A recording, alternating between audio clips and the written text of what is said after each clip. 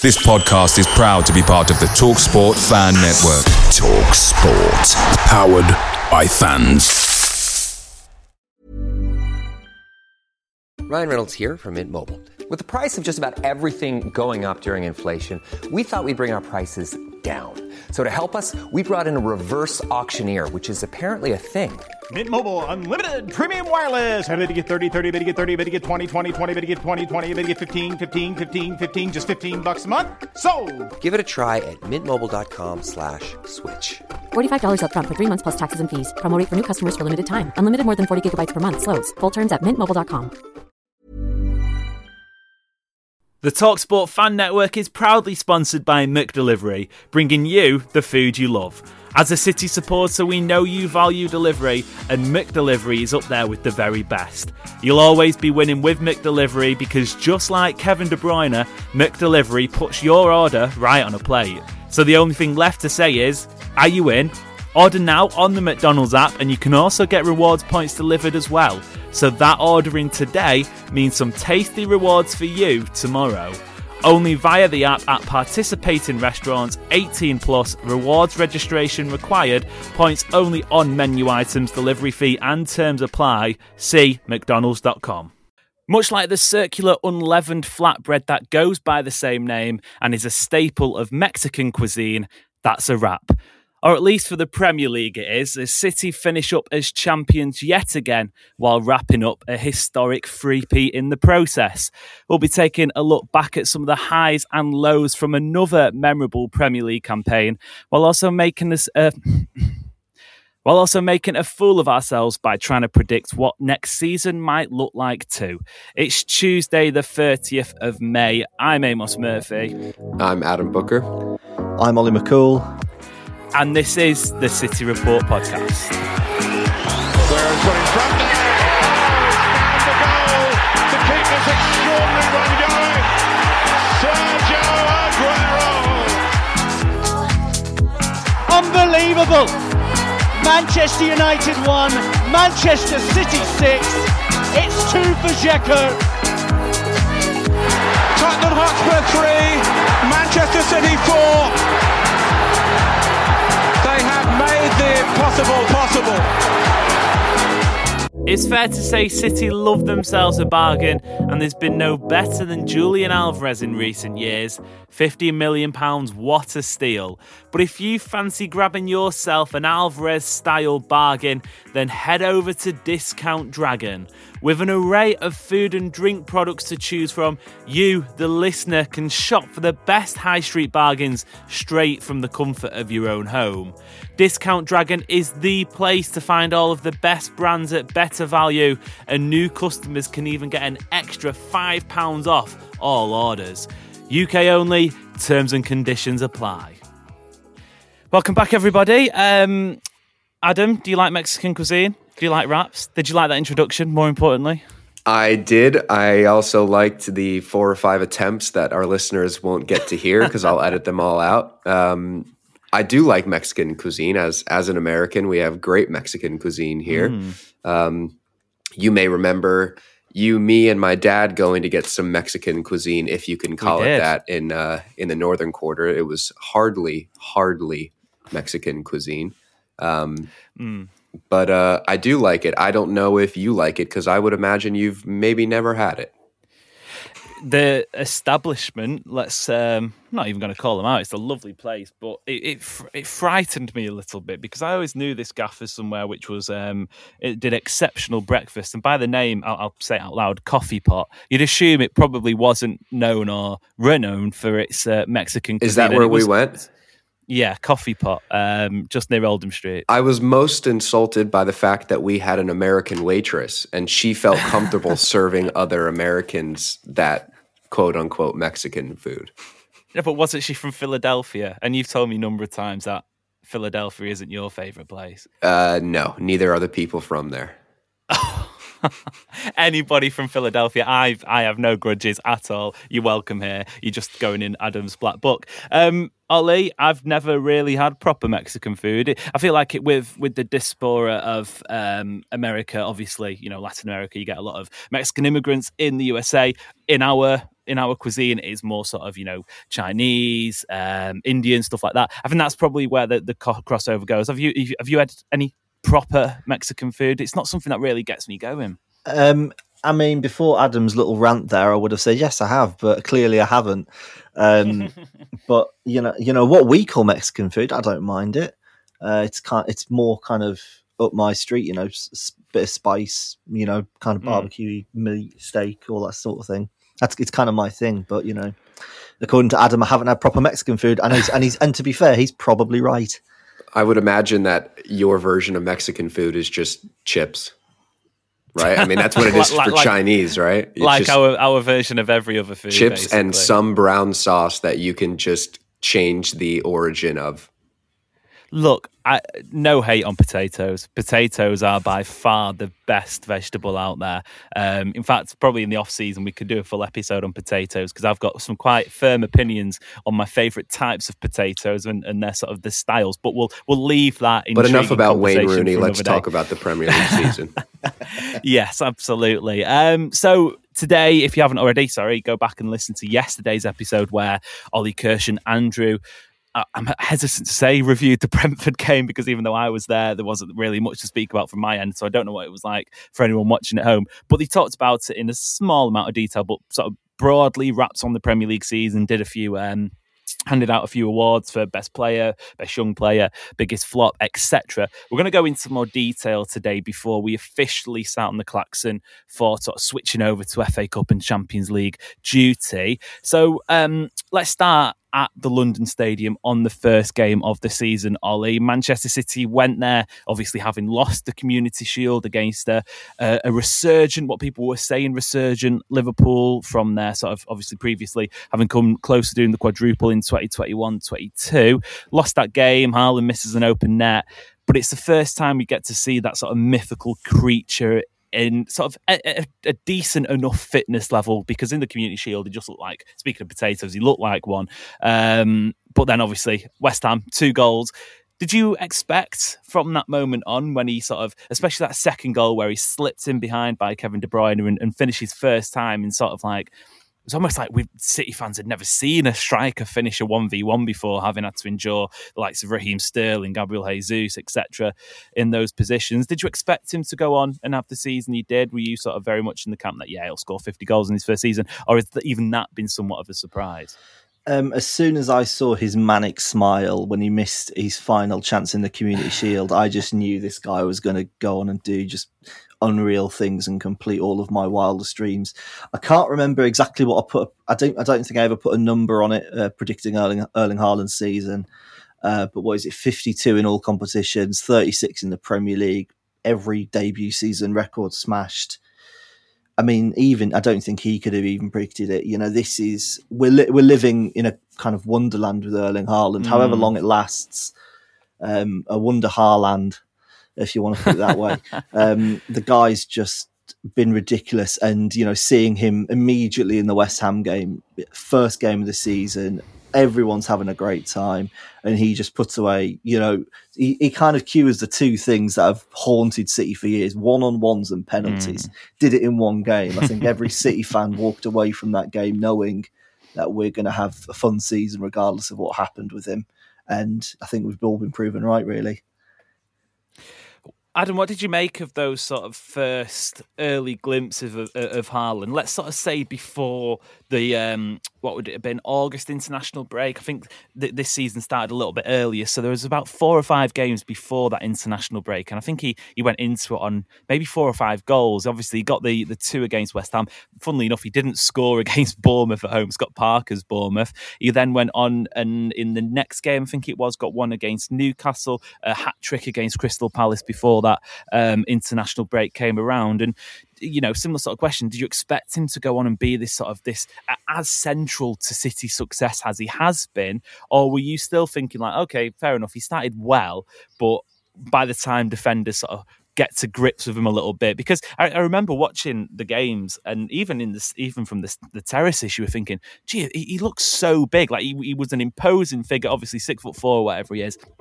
And it felt like the defenders felt like that in those early matches. I remember that one of the goals against Crystal Palace, I want to say Anderson just sort of like swats him to one side and finishes well. What were your sort of early thoughts on this wonderful, magical Nordic creature that had sort of just spawned into the City attack? Well, they probably changed a few times from that West Ham game until the international break, because I think when you look back at the opening day at West Ham, we probably thought that we saw the goal we're going to see on repeat throughout the whole season. Kevin De Bruyne, a ball in behind, Erling Haaland, loads of space to run into, the kind of quintessential goal that we saw him score at Dortmund and at Salzburg a ton. But we didn't really ever see that again. Maybe once or twice, but we rarely saw that goal ever play out again. And I think people have to kind of remember that, yeah, he was scoring loads of goals in August and September, but it was a period in which he wasn't scoring goals because of a system that was built to get him chances. It very much felt like that first month or so was stick him right into the way we've been playing and see how it works. And yeah, he scored a ton of goals because he's got that ability to be in the right place in the box. But it wasn't really until almost the latter half of the season in which it felt like this system was geared towards getting the best out of him.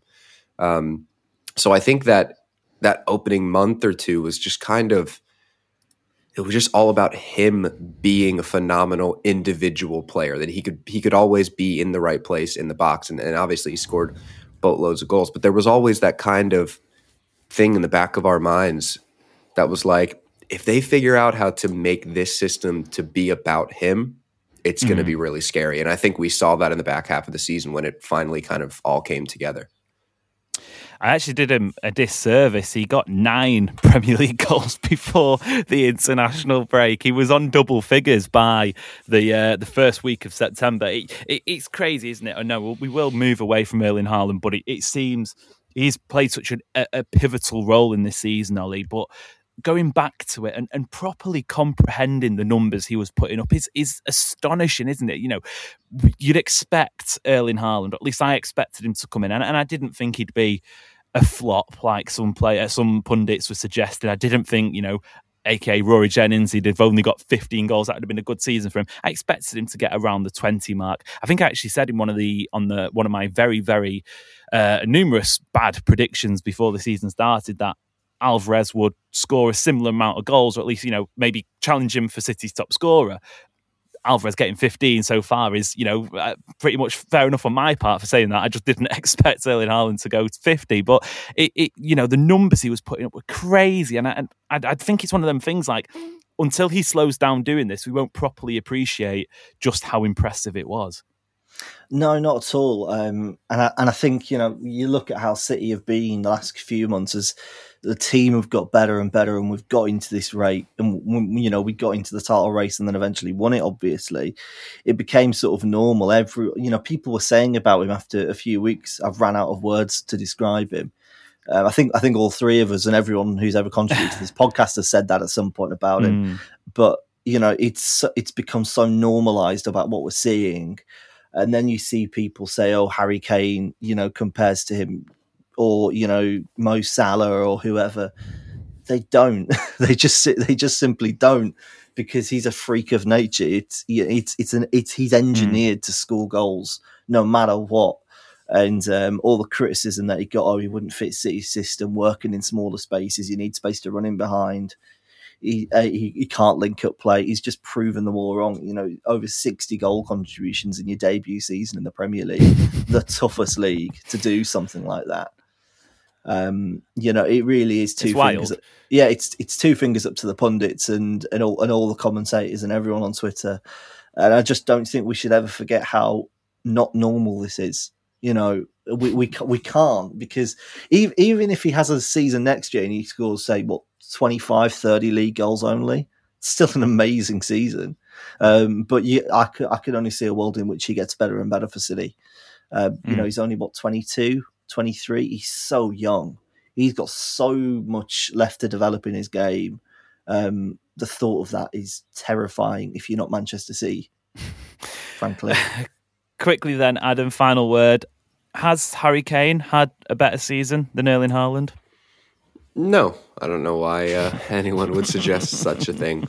He doesn't have the trophies to show it or better goal scoring statistics. If he had one of those two things, then maybe we could start to make an argument. But Haaland has the individual awards, the team awards, and the goal scoring numbers. So no, it's a ridiculous comparison to make. Obviously, at that time, looking back at the results, it shocked me a little bit just how strong City were in that first part of the season. Because obviously, we'll get to the lows, and they were pretty considerable lows as well. But one of the main talking points, Ollie, from the first part of the campaign was obviously Arsenal, who had emerged from the summer, having had going back to last season, just missing out on top four. They had a really good summer transfer window. They looked like they had a balanced side. Mikel Arteta, obviously, a young, fresh manager, young, fresh players.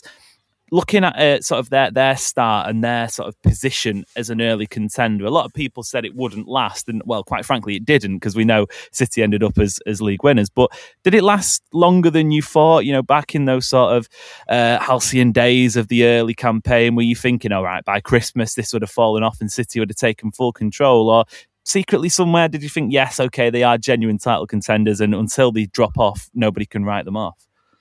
I don't think I rated them as genuine title contenders until about February. I just kept waiting for them to drop off. They really did just jump into that kind of blank space left by Liverpool, left by Chelsea, left by Spurs somewhat as well. These teams who've just been dire all season, Arsenal just vacated it and jumped right in. They were brilliant in the first half of the season. 50 points from 19 games? That's not to be sniggered at all. They were absolutely phenomenal, playing an almost kind of Man City apprentice style, and it's no surprise that the purchases of Gabriel Jesus and Alexander Zinchenko led them to play like Manchester City. Arteta, for a lot of his career at Arsenal beforehand, before this season just finished, he was trying not to be Guardiola. He was doing different things. But ultimately, he comes in, he buys two players from us, and you can see the similarities. In the two games, the kind of him not being Guardiola was exposed against us. But Arsenal just kept it going for as long as they could, and all their players had to do was stay fit at one point, and that's one of the reasons why they fell off. The loss of William Saliba, the loss of Zinchenko right at the end. Saka's form going down the toilet a little bit in the tough kind of March, April, May, but they gave us a good fight at points. They kind of gave City that kick up the arse to get the season going. When after the World Cup and after a few dreadful months, but they had a brilliant campaign. I think any Arsenal fan who's disappointed about missing out a league title should just remember where they were at the start of this season. No one predicted they'd get 50 points in 19 games. Nobody had them second, and nobody had them taking the title race until May. I don't if anyone even had them in a title race. I certainly didn't. As I said, I didn't rate them as contenders until February, when it looked like City were just giving up and Arsenal were going to run away with it. Very thankfully, it didn't. Yeah, I think from an Arsenal point of view, if you were to flip the season from back to front and they'd sort of had that wobble at the start and then they were looking like they were going to drop off, blah, blah, blah, but then they went on that magical run and sort of eked themselves in behind City and finished second, any Arsenal fan would have taken that. I think the issue obviously being the fact that they started so well and dropped off, and obviously that's football, it happens. It made me laugh actually on the way back from Brentford. There was an Arsenal fan in the train station, and he stopped one of the Brentford fans and said, what score was the City game today? And he said, the Brentford fan obviously said it was 1-0 to Brentford, and this Arsenal fan, a genuine quote went, "You are fucking joking me." He was furious because his team in the end had missed out on 5 points. Those points obviously being the two games against City. But Adam, what was it, a perfect storm, like Ollie says, of Liverpool dropping off massively, Chelsea having a terrible year, Man United in transition, even Spurs, obviously their clown show this season. Was it a perfect storm of those teams not being there that allowed Arsenal to really sort of take control of the league? And obviously City not being at the best for a number of months. Or was there genuine credence in them being, superb team? I know I said when they were top of the table, if they go on and win the game, this was before the recent drop-off and the recent results, I said it'd be one of the best title wins ever. Young team, young manager playing exciting football. Obviously, they didn't have the energy to do so. So that's my opinion. But do you think it was a case of every other team having an off-season, bar City, and them just sort of waltzing the way through, or was there a little bit more to it? Not necessarily, because I think there was plenty of teams that kind of took the place of the normal big boys who would be a tough scalp to claim. You look at Brighton, Brentford. There were plenty of clubs that kind of filled in those holes and were really, really tough teams to play against. I think there was absolute credence in it being, a potential phenomenal title run for Arsenal. And yes, they dropped off, but you have to remember, leading into the World Cup and shortly after the World Cup, they were phenomenal. I mean, they looked unbeatable. And it just fell off when it mattered. And I don't think you can necessarily blame them for that. Like you said, they're a young team. But this is kind of normal every year. There's always a couple of the big boys that are having an off year. And yeah, maybe there was a few more than normal this year. But there, like I said, there was teams that kind of filled those gaps, like Brighton and Brentford and Fulham for a point, and Villa towards the end of the season. So, no, I don't think it's necessarily of a case that they were somewhere they didn't belong or that they didn't deserve to be, because I think they absolutely did. They picked up the points when it mattered, and all you can do is to win the games in front of you. And I think there's every reason to believe that if they add a bit more steel, a bit more mental toughness, and maybe learn from their experiences of this year, there's no reason to say that Arsenal won't be back fighting for the same things next year. I'll stick with you then, Adam, and I want to speak about a particular game, obviously being the Manchester Derby, 6-3 win for City, but it was something that happened in that game that was a negative. Not Anthony Martial scoring twice and Anthony scoring from outside the box, which was a massive negative, but Kyle Walker getting injured. And how important do you think that was in the long run, not only to City's sort of downfall in the middle part of the season, but more importantly, the fact that it led to that three at the back system. And on record, you have said if City continue playing this three at the back system, you're going to gouge your eyes out on camera. You have backed that up by saying, obviously, the type of the three at the back system they were playing has switched massively from that sort of John Stones trying to play right back as opposed to John Stones actually doing what John Stones does well. But do you think City win the title with Kyle Walker there? Because I know Ollie Kirsch mentioned it yesterday, the fact that Kyle Walker started the season, he was obviously playing an inverted role, and comments from Pep Guardiola in recent weeks said that he just cannot do it. That is not his game. Fair enough, he's an experienced pro. We know what he can do well. But do you think if Kyle Walker hadn't got injured, Pep persisted with this sort of trying to invert him, would he have stumbled across the three at the back, or did it take that for him to have to sort of do what he does best, sort of rejigger a system, stick a centre half out at right back, or find the best left back in the world from someone who's never played there before? Was that important in that sense? I think it very much was a watershed moment for the season, like you said. Not only because it led to, in the short term future, it led to what was one of the uglier kind of 2 or 3 months that we've seen under Pep. But then ultimately in the long-term future, it led to this system that we now see, the kind of 3-2-4-1 with an inverted center back stepping into midfield and playing 4 center backs and kind of being a bit more solid and hard to break down. But it has to be mentioned that leading up to that Manchester Derby, City were in scintillating form. And there were those few late goals from United, but that easily could have been one of the great Manchester Derby thrashings, on par with the 6-1 in 2012. Leading into that game, they had just beaten Sevilla 4-0. There was the game against Dortmund with the John Stones screamer and the Haaland flying back heel.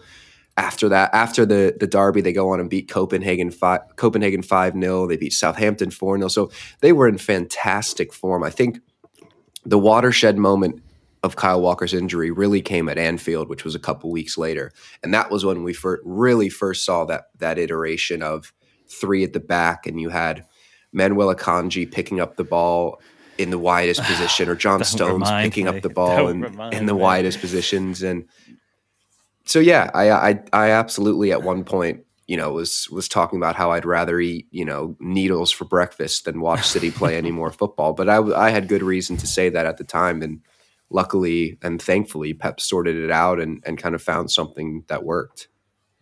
Maybe he listens to this show. Maybe amongst his Twitter burner account, he's also got a Spotify account listening to this. But Ollie, quickly before we break for part two, and it was a big break as well around wintertime, the World Cup, and sort of City had a few dodgy results here and there leading up to it, but there wasn't really sort of any real cause for concern. Obviously, the final game before the World Cup being the Brentford one, and going back to it, yes, it was a poor performance, but when half your team's going to be flying out to Qatar in a matter of days, it felt like everyone was doing anything they can but sort of get injured. And then obviously you've got Ivan Toney, who'd just been snubbed from the World Cup squad, putting on a masterclass doing the shushing celebration. And one of my moments of the season, Charlie Gordon predicting Ivan Toney would score a brace and do the shushing celebration, and he did. But what sort of impact do you think that World Cup break had on the season? And do you think it ended up helping City? I know Pep Guardiola spoke in an interview last week, it was just before the Chelsea game, about how it was great to have that mid-season break and sort of recharge the batteries, go away, see the family, because it was a big chunk of time. I think it was about 6 weeks they were off. And obviously then he had his ideas he was putting down on paper and trying to come up with a blueprint. But do you think it ultimately helped City? Do you think it hindered them at the time? Would it have been better if they'd gone through? Or, for me, I think actually we probably would have ended up with a lot more injuries was it not for that break in the middle of the season. Well, I think any break in which Pep Guardiola signs a contract extension is a good one for Manchester City. I mean, for me, I look at the World Cup break in kind of one of two ways. One of the games before it, I think, was one of the watershed moments of the season, which was Rico Lewis scoring his first goal against Sevilla. Because I think if he hadn't scored that and kind of launched himself and had those, I think he had another start before the World Cup as well. For me, Rico Lewis is the reason we got out of the woods in that kind of January, February period. So if he never had those starts before the World Cup and then had 6 weeks to, take a bit of time off and then go work with Pep pretty much on his own, really, in that kind of in that mini training camp they did. God knows what this season would have ended up. And everyone said it in all the kind of end of season articles about how Manchester City won the title. It's Rico Lewis performing that inverted role, albeit from right back, unlike John Stones, who started doing it from centre back. But it gave Stones time to learn that role, essentially. And, because Rico's learnt it since he was, a kid, a tiny kid in the City Academy. So he was used to it and, trusted against Leeds, trusted against Tottenham, all these big games. And he just shone. And I think without that break, giving everyone time to recharge, giving Kyle Walker time to go away and play with England, get some minutes in his legs after 3 months out, all these little things, Phil Foden not starting, putting a bit of fire in his belly, hasn't obviously worked out fully for him this season, but he, just giving players time to recharge and, experience different things. I think it was a huge help. I think if without it, I can't see City winning the league because it wouldn't have given Pep time to go and squirrel away in Abu Dhabi or Barcelona or wherever he was and, mull over how to, fix Manchester City because we hadn't been playing well for weeks beforehand. We'd been playing pretty dull, but getting the results. I think of the Fulham game where it took a last minute penalty. I think of the Brentford game in itself. There's a multitude of reasons why that game didn't work out, but there was a lot of bad performances around that time and, the break came at a really opportune time for City and probably helped launch our title bid, even if it took a few months afterward. And that's a good time for us to take a break. Join us momentarily. Don't go anywhere. This episode of the City Report podcast is sponsored by Discount Dragon. Just like Johnny Stones, we know that bargains get the Blues excited, and you can find all of the best brands at better value over on Discount Dragon. If you're a new customer, you'll even be able to grab yourself an extra £5 off any order that you place. So get over to Discount Dragon as quick as you can. UK only, terms and conditions apply. Welcome back to the City Report podcast. If you haven't already, please hit follow, hit subscribe. This will be the place you want to be listening to all your Manchester City content in the coming weeks. Adam, straight back into it then, because that post-World Cup period probably, in fact, no, it was the lowest part of the season for City. Obviously, came back against Leeds, like a really composed performance. Jack Grealish shining in the second half, but then a couple of days later, draw at home to Everton on New Year's Eve. Go on to lose against United, obviously in horrible fashion, but still a defeat. Then obviously there was the now infamous Southampton League Cup quarter-final defeat where Nathan Jones looks like, should things go to plan for City in the coming weeks, could be the man who stops Pep Guardiola winning the quadruple, which would be hilarious and proper Barclays. But how low did that period feel? And I mean, I didn't see a turnaround, to be honest. I thought that was the sort of the lowest ebb in sort of since 2019-20, really. And it says a lot, doesn't it? The fact that City are now on for a treble and how blessed we've been. But in terms of, the actual performances, they were dire. We did an episode, you and I, after the Southampton League Cup game, and it was titled, "What the fuck is going on at Manchester City?" It felt like a crisis was on the hands. And by all accounts, given the reports, it was.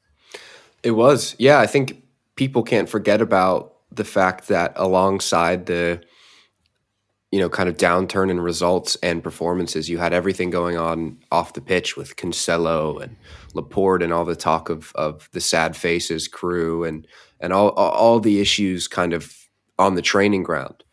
It certainly was a low point. And I don't really ever remember feeling like it was 1920 in the sense that City were going to potentially finish the season, 20 to 25 points behind. At the time, it was Arsenal. But it was this weird situation in which City were getting bailed out a ton by individual moments because they have loads of players that can have individual moments. I think back to one of the lowest moments in that period was Chelsea away in the league. And City won that game 1-0. And it was a phenomenal goal. It was, you may remember Jack Grealish sliding the ball across the box to Riyad Mahrez and unbelievable scenes in the away end and blah, blah, blah, blah, blah. But I remember coming on the podcast after that and thinking, if they play like that every week, they're not going to get bailed out often enough. And that was when you had, I think it was a back five of Cancelo on the far right and Walker kind of tied to him by a dog leash somehow. They were stuck to each other like there was gum in between them. And it just looked painful. And it looked like at the time, Pep had absolutely no idea what to do with the players that he had on offer. He had no idea what to do. Yeah. Obviously, he figured out and everything turned out quite swell in the end and can get sweller. But yeah, it was quite a low moment. And it, like I said, it wasn't necessarily like we're playing well and not picking up results or anything like that. It was just, I'm taking no joy from watching this. It's painful to watch all this talent on the pitch. And I think one of the hardest parts about it was we were playing cup games at the time and playing with a bit more freedom, a bit more of an attacking lineup. You think about that Chelsea game I mentioned. Only a few days later, we had Chelsea at the Etihad in the FA Cup and ripped them to shreds. And Alvarez started, and I think maybe even Sergio Gomez started, and it was, bombing fullbacks, kind of what we were used to with City. And so we were seeing in the midweeks what this team could potentially play like. And then back at the weekend in the league, we'd get Haaland and De Bruyne and all these players back on the pitch, and it would just be stale. So yeah, I said this on the show immediately after we won the league that I don't remember a season in which Pep had to figure out so much on the fly, and he figured it out so well. But none of these title wins in the past, other than maybe the COVID season in which we kind of saw the birth of City's false nine system. But I don't remember Pep having to figure out things like this on the fly and figure out how to get a big, tall striker who doesn't have the best link-up play into the team and all that kind of stuff. So for me, it's one of the most impressive title wins we've had solely on the fact that the low points in the season were so low. And it just illustrates his genius, really, and his talent, doesn't it? And, Chelsea, 600 odd million spent, finished 12th. Pep Guardiola, considerably less spent, but still money spent, finishes first in the table. Let's accelerate things then, because I appreciate we're sort of running out of time a little bit. And two more major points I want to touch on. And Ollie, the first one. being the Premier League charges, because it obviously came after another one of those low points, probably the lowest point we've felt since the sort of the mad winning run, which we'll get to. Defeat against Tottenham, Harry Kane goal, shock, makes him the all-time Spurs scorer. City still haven't scored at that stadium, but it came the day after that, and it did feel like the world was about to collapse in on itself. Until the weekend where City play Aston Villa, the Etihad's absolutely bouncing. And it's just ironic, isn't it, that it took something like that from the Premier League, who've been mulling on this for years and years and years, when City looked as if they were just about to sort of surrender their grip on the league and pass it over to perhaps, who knows what it would have done for Arsenal going forward if they'd have won the league this year. Premier League champions have a bigger pull than finishing second and being back in the Champions League for the first time in 5, 6, 7 years. So, potentially Arsenal could have been building the dynasty of their own. However, I just find it hilarious that the Premier League dropped those charges. City go, oh, fuck, do you know what? Let's go and win the title just for the sake of it. Do three in a row just for the sake of it. Set up a potential treble just for the sake of it on the back of that. Yeah, I mean, when I think about what kind of inspired this title run, you think obviously of the charges, and you think of João Cancelo's exit in bad blood, bitching about his competition in the squad, and then a couple of weeks later, the Premier League just go, here you go, have something that's really motivating and that's going to bring you all together. And it did. And we all in. I remember Adam waking up in our group chat a few hours after us all because of the time difference. 6 hours later. Yeah, and just going, what the fuck is going on? Well, we were all planning days out in League Two. I've never seen anything bring a whole club, manager, players, fans together as much as those Premier League charges did. And even last weekend when we not last weekend, but the weekend before when we lifted the title, Twitter was going wild, 115 charges, and City fans were just going, add on 100 more and we'll still beat you. At the end of the day, there is a really sweet irony in seeing Richard Masters, the Premier League chief exec, handing over medals to Manchester City players as they lift their third in a row. I really enjoyed that. But that press conference from Pep Guardiola, that was the turning point, wasn't it? As soon as he just, I'm not moving from my seat. We are here and just standing up for the club in a way that people above him at the club should have been doing, but in a way only Pep Guardiola can. I think every player who was watching that or was listening to Pep in team meetings or whatever after that, they knew they had one goal this season. It was to win the Premier League. And now look at us. We're in an FA Cup final. We're in a Champions League final. And it wouldn't have happened without it. None of this would have happened without the Premier League dropping that on our doorstep. And in the 2 to 4 years when we finally get the result of it, and we've probably won at least one more Premier League title, maybe lifted a few other trophies along the way, I think we'll be having the last laugh regardless of what the court verdict is. Yeah, and at the time I was critical of the likes of Ferran Soriano, who didn't come out and speak. But looking back at it, you're right, Ollie. It was only Guardiola who could sit there and say, "I'm not moving," because the men in suits don't really care. The opinion doesn't carry much weight. They're there to sort of do whatever they're there to do, be that legally or not. But that was a magical moment. And finally, then Adam, just on this wrap. Post-international break, post-March international break, I think that's where we've seen this City. This is where we've really seen it. And speak about peaking at the right moment. City put out a graphic yesterday, I think it was, how long each team had been at the top of the table, blah, blah, blah. And City were at the top of the table for 7 of the 38 game weeks in the Premier League season. It's just remarkable. Arsenal spent over 250 odd days there. But obviously City, peak at the right moment, as we've seen them do a number of times. And we can sort of take Arsenal's capitulation out of it, because I don't think Pep or the players were to know that would happen. You can't bank on that. But it ended up as 12 straight Premier League wins from the Nottingham Forest draw in February. And that's just unholy, isn't it? It's just completely unthinkable. You can moan about City winning the league fairly comfortably in the end, but it's ridiculous to claim there wasn't any jeopardy, because for, like I said, 3 months on the bounce, City knew any dropped points here, it is done. And to have the mentality to do that, wow, hands up, applaud them. We're unlikely to see a team like this ever again. Absolutely. And to have the mentality to do it along with everything else that happened earlier in the season that we've already talked about, seeing one of your teammates that while he may have been a bit of a prick on the training ground, he probably was, just. You said that very personally. Then you put a lot of emphasis on the P. He probably was a well-liked member of the team, and things that could potentially damage the team, and things like Aymeric Laporte not getting playing time, a guy who has been so vital to City in the past, and there were all these hurdles that they had to overcome before going on the win streak. And there were other moments in which you think that it's not going to go your way. You mentioned that draw against Forest, and I think in the game after that for Arsenal, was that maybe the Bournemouth game where they had the late winner, or the Villa game? But either way, they had a couple of stoppage time winners, and it just had the feel, even after that break, of not necessarily going City's way. And then they just kicked into gear, that gear that we've seen them kick into a number of times under Pep. And I remember going into that March international break thinking, on the back of 7-0 against Leipzig, 6-0 against Burnley, this is a horrible time to go into this international break and lose the momentum and potentially lose players to injury. And we have Liverpool on the back end of the international break. And I think that Liverpool game was another one of those moments that was like, yeah, this team has it, especially because that was a game with Haaland as well. Exactly, without Haaland. And they ripped that Liverpool side to shreds, who obviously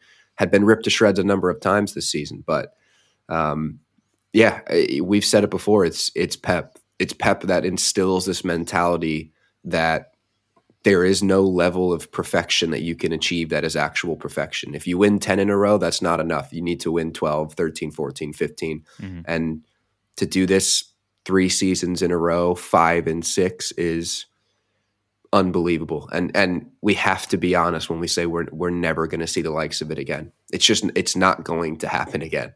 It may happen while Pep is still here, but the drop off when he leaves is going to be scary. And that mentality you speak about for these players to wake up week on week, year on year, month on month, to have that same fire in their belly to keep on doing it.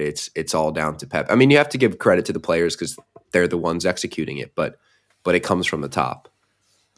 Yeah, and on that, coming from the top, I mean, just look at how City operate in every aspect of the club. This year we've seen the stadium expansion, finally get green lighted after years of talk about it, and it's going to make the Etihad Stadium one of the best football stadiums in Europe. We've got a brand new arena, so fans can pretty much come straight out of a football match and go and see Harry Styles or whoever. We've got one of the best playing squads in the world, and it's probably only going to get better. We've got the best manager in the world. City fans, when are we going to stop and pinch ourselves? This podcast has felt a pinch me moment all along, because we're just thinking, God, look at us. We were 8 points behind, and now we've won 3 in a row. We've got 2 finals on the horizon. You talk about footballing perfection, and perfection is, it's a dream. But, this is the closest I've ever felt to a dream coming true, really, at the moment for Manchester City. You think about what this club was 15 years ago, 20 years ago, and you look at us now, it's a different animal. It's a behemoth of a footballing institution that has redefined how football is not only played, but is organised in this country. It's redefined how the entire pyramid looks in a way, because when you see teams like Barrow getting nicknamed Barrow-Salona, that's not because of Jose Mourinho in 2004. That's not because of Arsene Wenger and Fergie in the 90s. It's because of Pep Guardiola and what he's been doing at Manchester City. So, it's moments like this where I think you just got to hold your hands up and go, well done, Pep. Well done, all of them. 'Cause it's just amazing.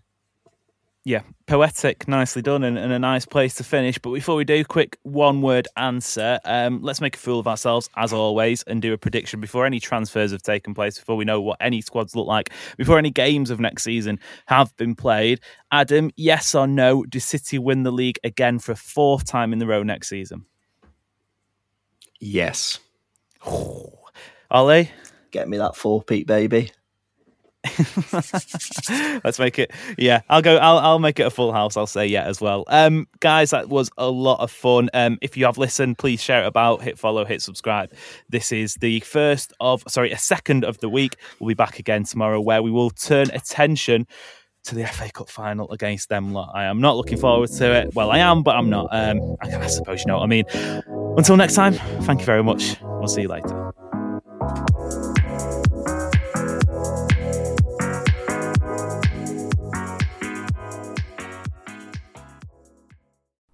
Make sure you're geared up for Man City's end-of-season run-in with McDelivery. Great food delivered right to your door.